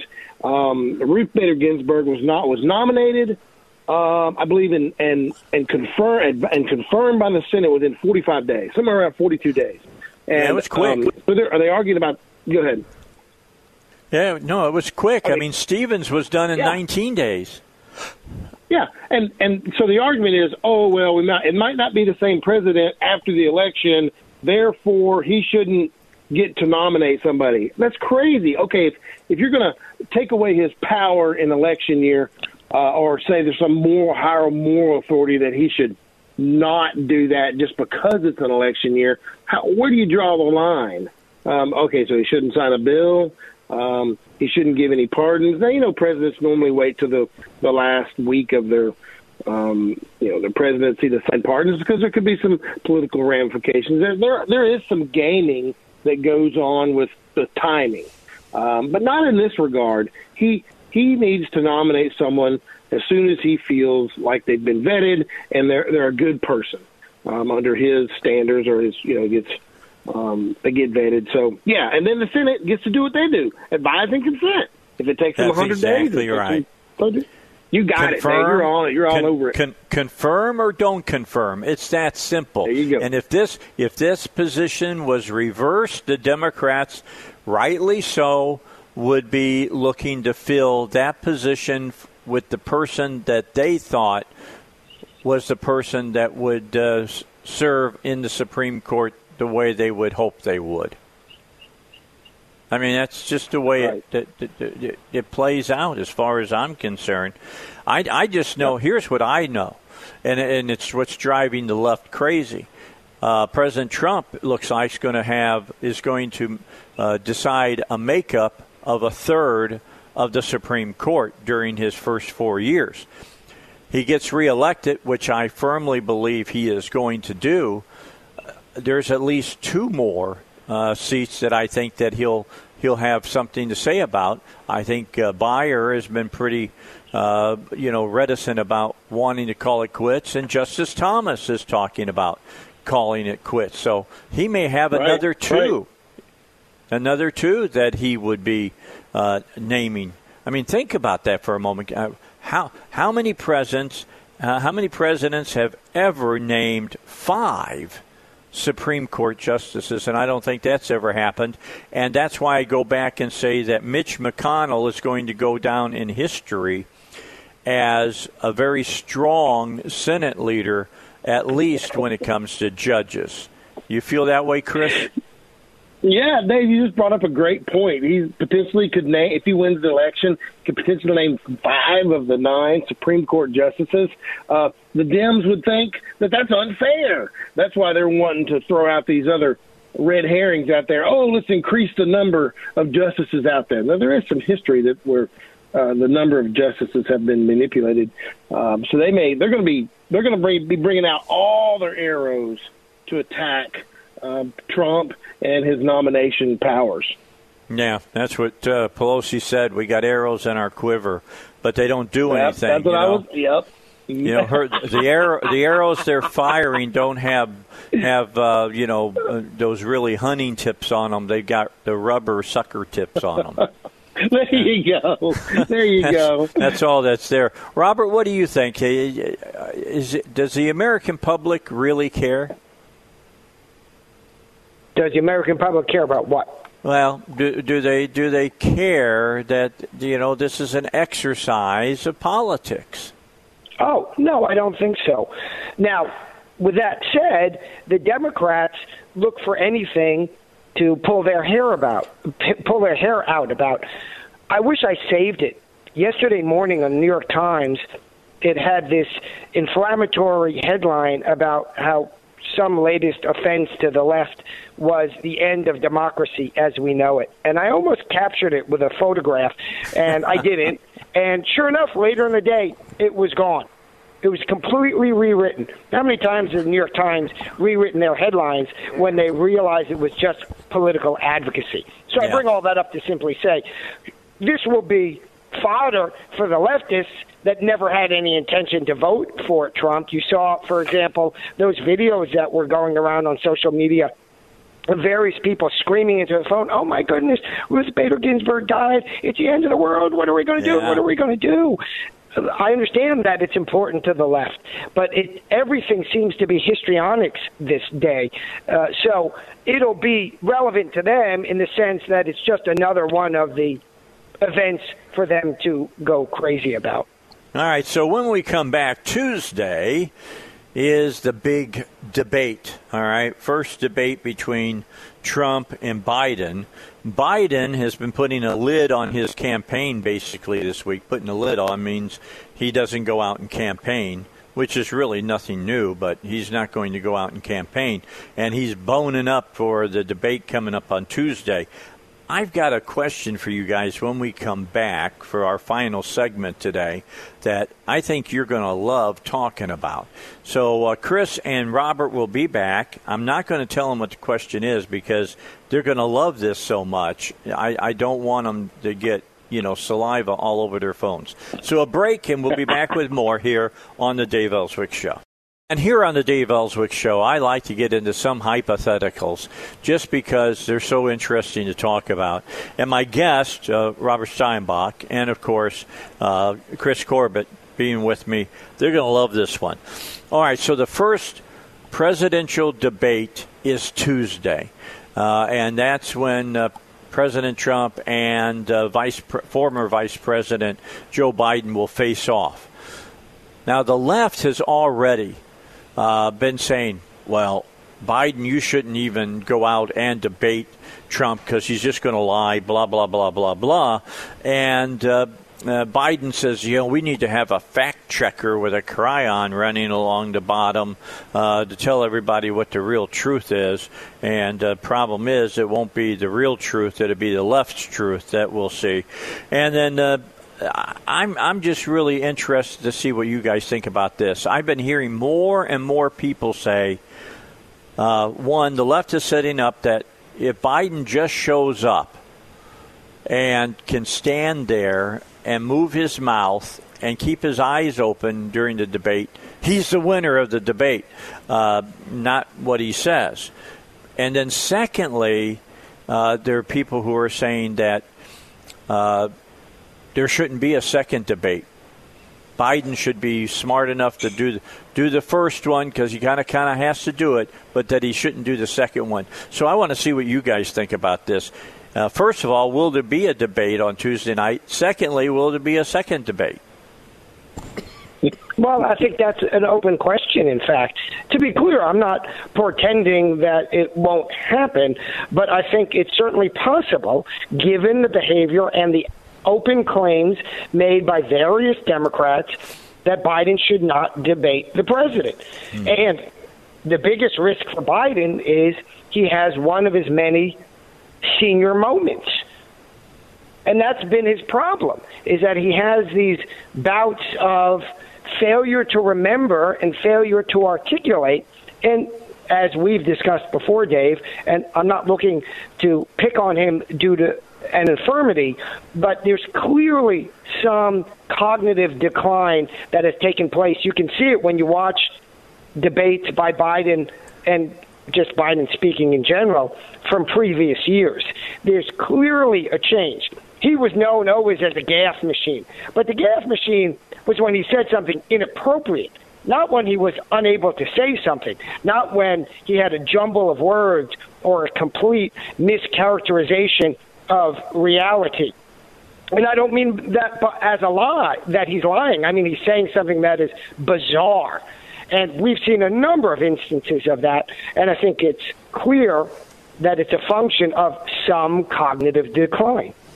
Yeah, I agree. Chris, what about you? What do you think about this? If I was, put my shoes in Biden's political advisors, right, I would be scared to death that Biden would create some gaffe or have some moment on air where he's got some kind of cognitive dysfunction thing going on. We've seen it before.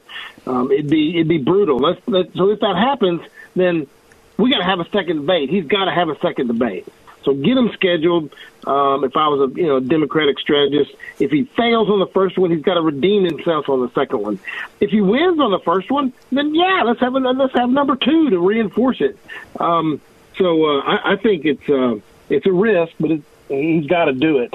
And I think my prediction of the outcome is Trump's going to just pound him. Well, the left is already setting this up. This is kind of like, remember when Biden had to debate Palin? Do you guys remember that? Yeah, sure. Leading up to that debate, the narrative was, wow, Palin is going to eat his lunch. Biden just won't be able to hold a candle to her, et cetera, et cetera. So when he came on and he had, a decent debate, it was like, oh, my God, how fantastic he was and all of that. They're doing the same thing now. That's a fantastic point, Dave. They're reviewing those tapes. Biden's studying.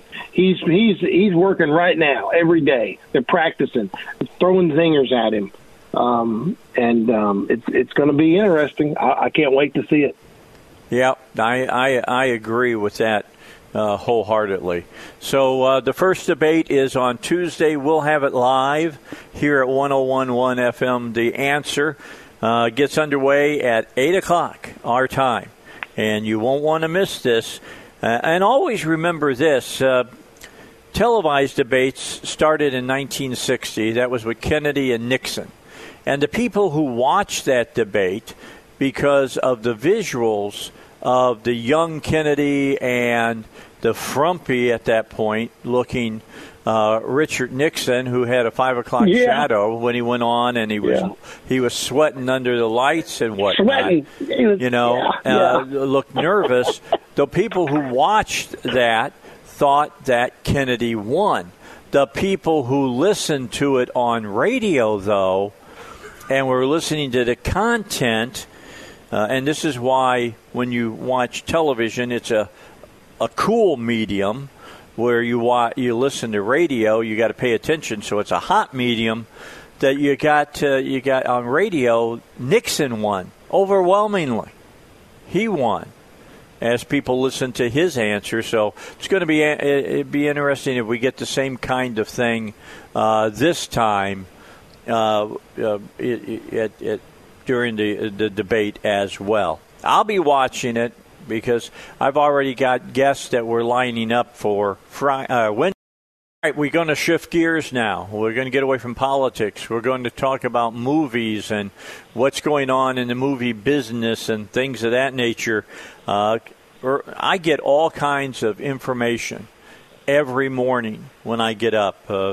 My wife would tell you that my nose goes firmly into my phone, reading and reading and reading. Plus, I turn on the television typically to Good Morning with Maria Bartoloma. I'm watching what the markets are saying they're going to do and things of that nature to get ready for the show. I start that about, sometime in the 4-ish hour of my day. And there was an article today, and it was written by Kevin Berwick, and it deals with Marvel Studios and, of course, that's Disney.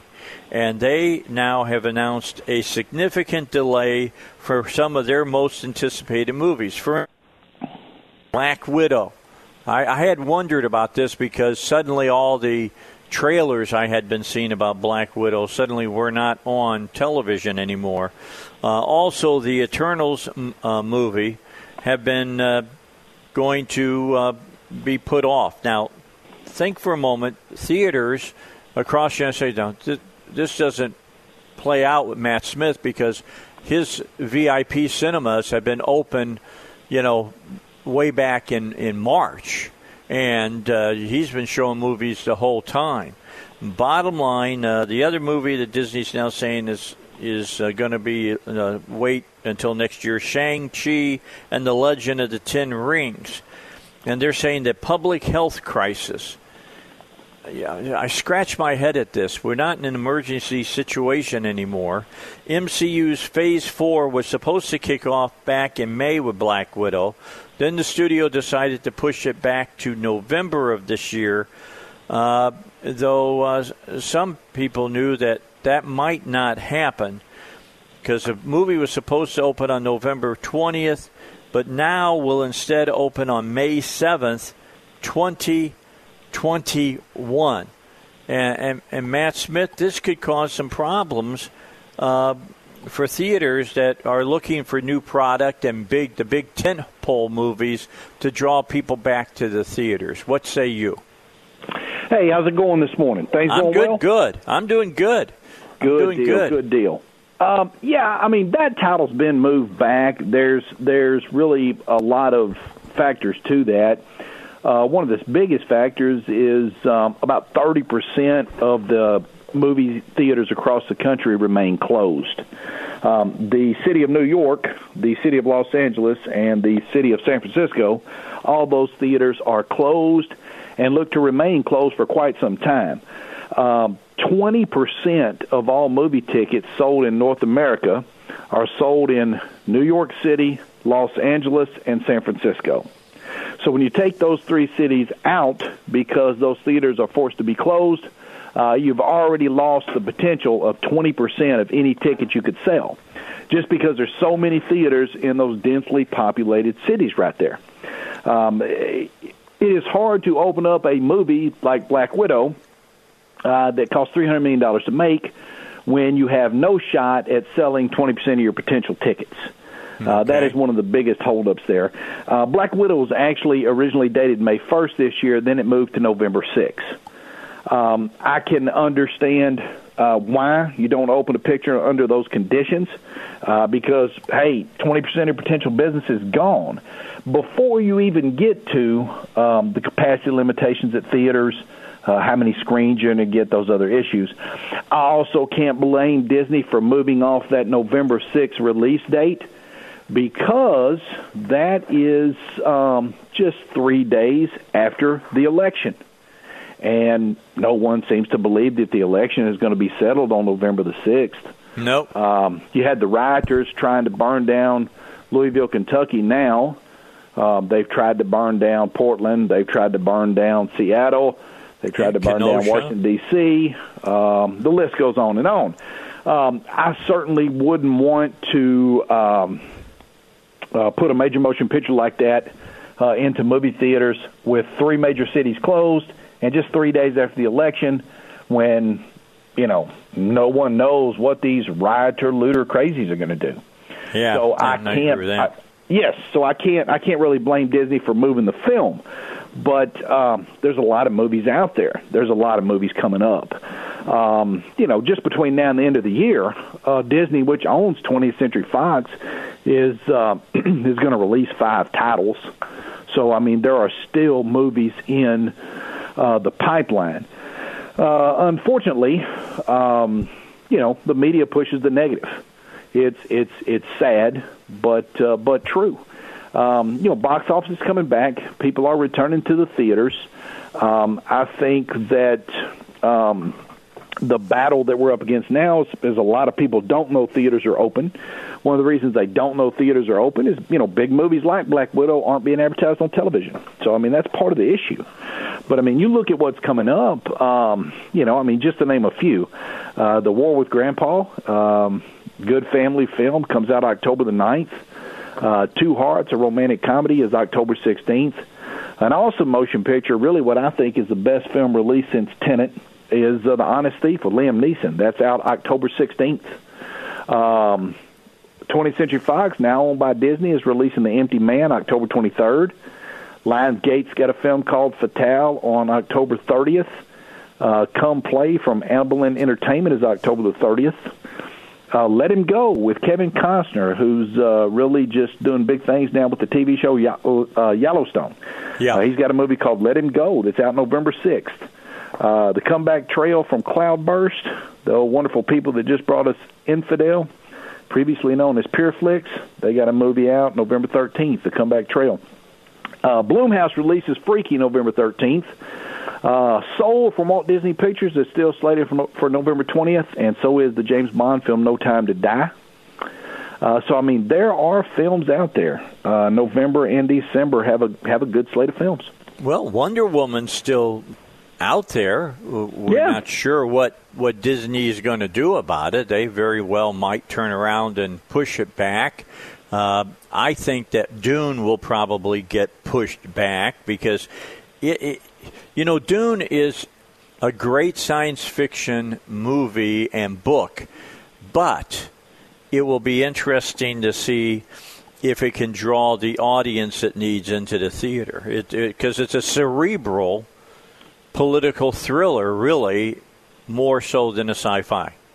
Well, Wonder Woman 1984 is dated Christmas Day. That's from Warner Brothers. That's set to go Christmas Day. News of the World from Universal's Christmas Day. Got a cool little horror film from Sony called Escape Room 2 going December 30th. Woohoo! They did. Yeah. Escape Room 1 did great. Yes. Eddie Murphy's movie Coming to America 2 and Death on the Nile are both for December 18th. Free Guy from Disney is December the 11th. And on the 25th of November, we've got The Croods, The Happiest Season, and Voyagers. So there are some films in the pipeline. That's good. We're open now. You can still go to the movies. I'm going to be at the theater. I went a couple of weeks ago and went and saw the new Mutants, which I gave a B-. It's a good movie. Have fun. Go see it. And then on Sunday, I'm going to go see Tenet. I've been really wanting to see that. I'm going to go down to the cinema, VIP Cinema in Cabot, and see that on Sunday afternoon. Well, you can check us out at Riverdale 10, Riverdale10.com in Little Rock, CerseiCinema.com in Searcy. It's CabotVIPCinema.com in your home city of Cabot. Yep. HotSpringsVIP.com in Hot Springs, and OaksCinema.com in Batesville. And there's some cool stuff going on this weekend. We've got the 40th anniversary reissue of The Empire Strikes Back. Yeah, that's nice. Those tickets just $5 all the time. And we are showing Infidel, which is from originally done by the company Pureflix. That's new. Also new this week is The Last Shift with Richard Jenkins. That is currently playing. You can catch Fatima with Harvey Keitel also this weekend about that historic religious event. That's out. We're still showing Tenet, as you mentioned. Unhinged is still on the screen. We're still playing The New Mutants. That rom-com Broken Hearts Gallery is out there. At Riverdale, you can also see Kajillionaire, which is a new film today. That's out. Kajillionaire, I like that. Yes, and Kajillionaire and The Last Shift both got wonderful reviews in the Arkansas Democrat-Gazette today. We're still playing The Nest with Jude Law. That's still on the screen. Tuesday night, all movie tickets are $5. And if you come out to see a classic or reissue film like this weekend, The Empire Strikes Back, or if you see RBG about Ruth Baines Ginsburg, that movie, those tickets are always $5 any day of the week, any showtime.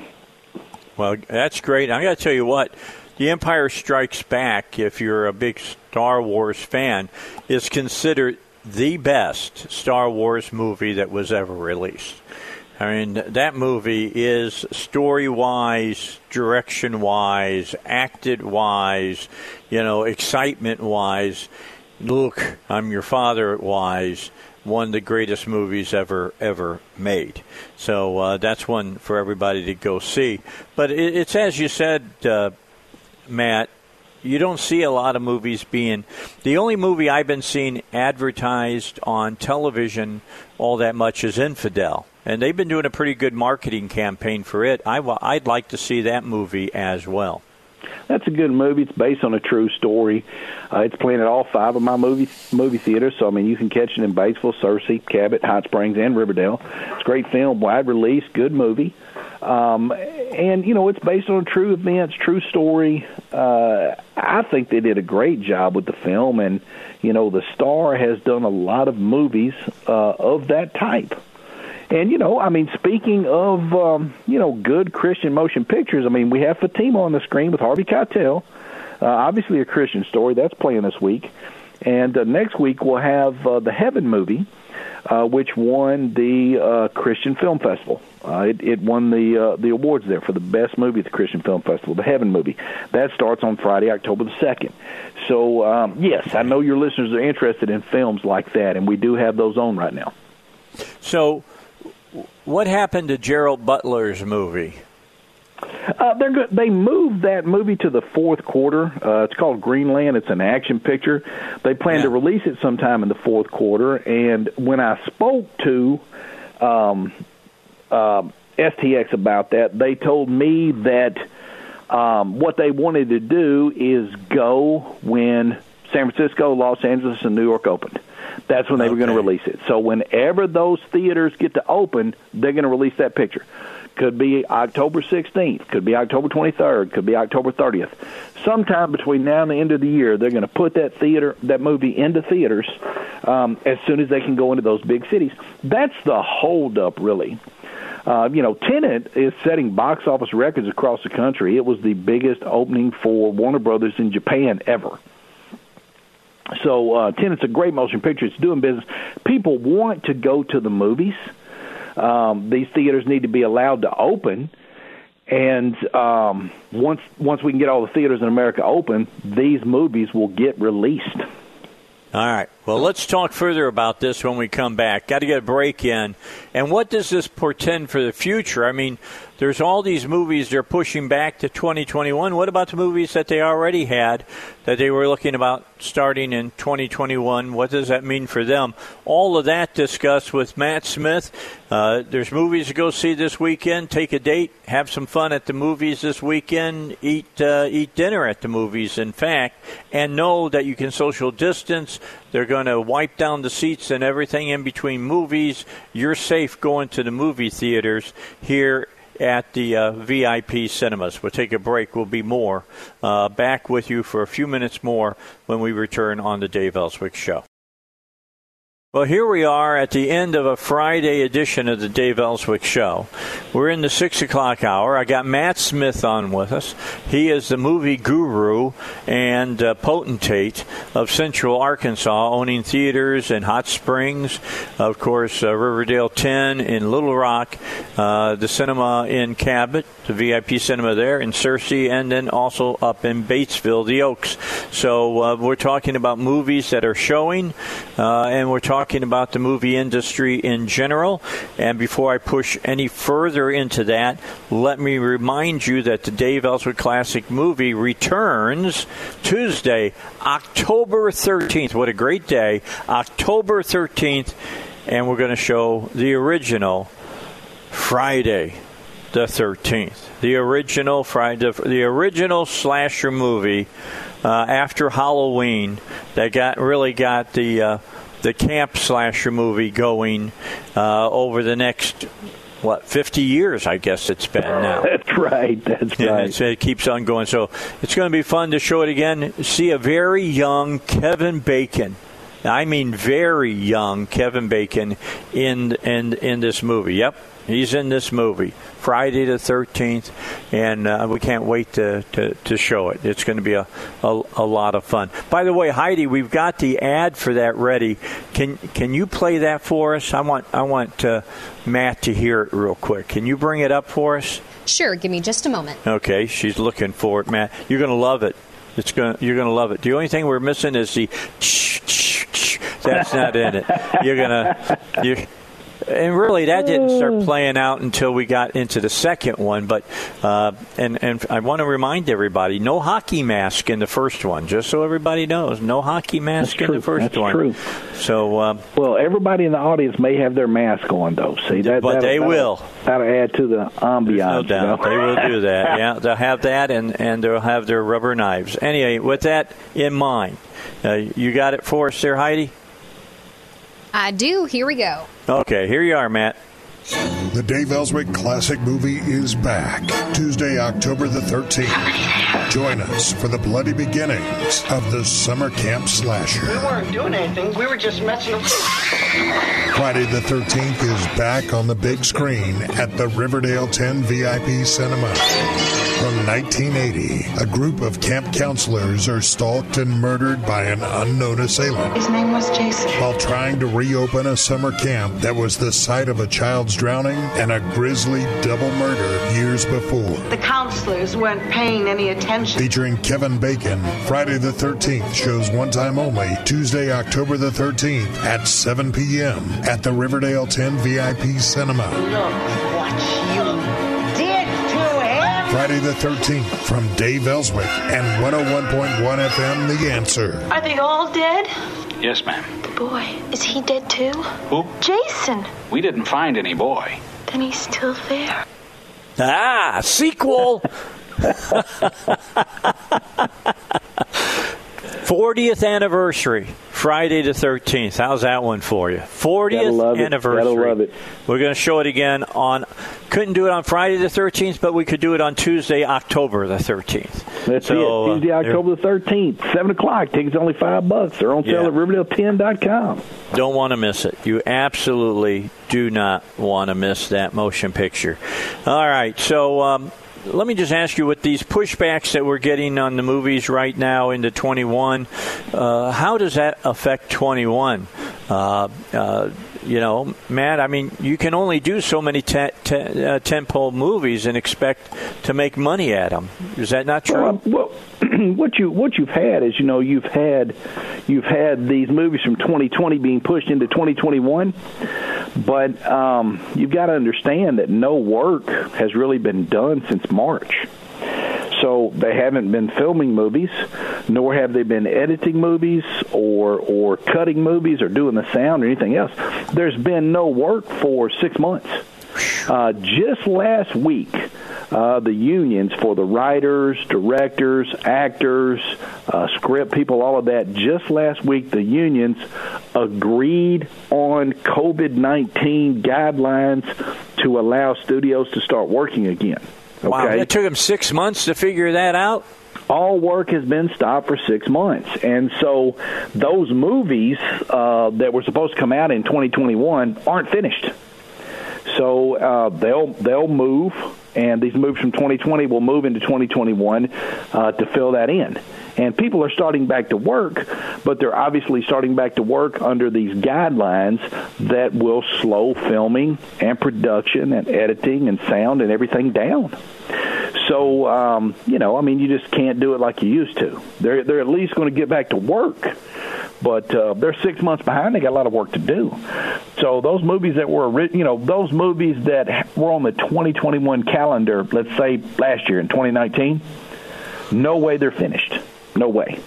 So this stuff moving into from 2020 into next year will bump stuff that wasn't finished from next year into the following year. Man, you've had more headaches than any one person should have trying to run movie theaters during this, and it just seems like the headaches just keep on coming, dude. That's true. It's tough. I don't know. There's going to be a lot of movie theaters that don't survive this. There's going to be a lot of independents that go out of business and just go away. A lot of mom and pops that won't exist on the other side of this thing. A lot of places that were open showing movies in March this year that won't be doing that come March of 2021. And you're also going to see a lot of mergers and acquisitions in the business where these large worldwide chains or nationwide chains have to merge, or one chain is acquired by the other. There's some chains out there that are strong, got a good balance sheet, ran their business correctly, and there's a lot of chains that loaded up on a lot of debt the past 3 or 4 years, buying up cinemas and swallowing up other chains, and they're too debt loaded to make it. They're playing our songs, Matt. That means we got to get out of here. Thank you very much for joining me today on the Dave Elswick Show. I'll see everybody Monday morning, 6 a.m.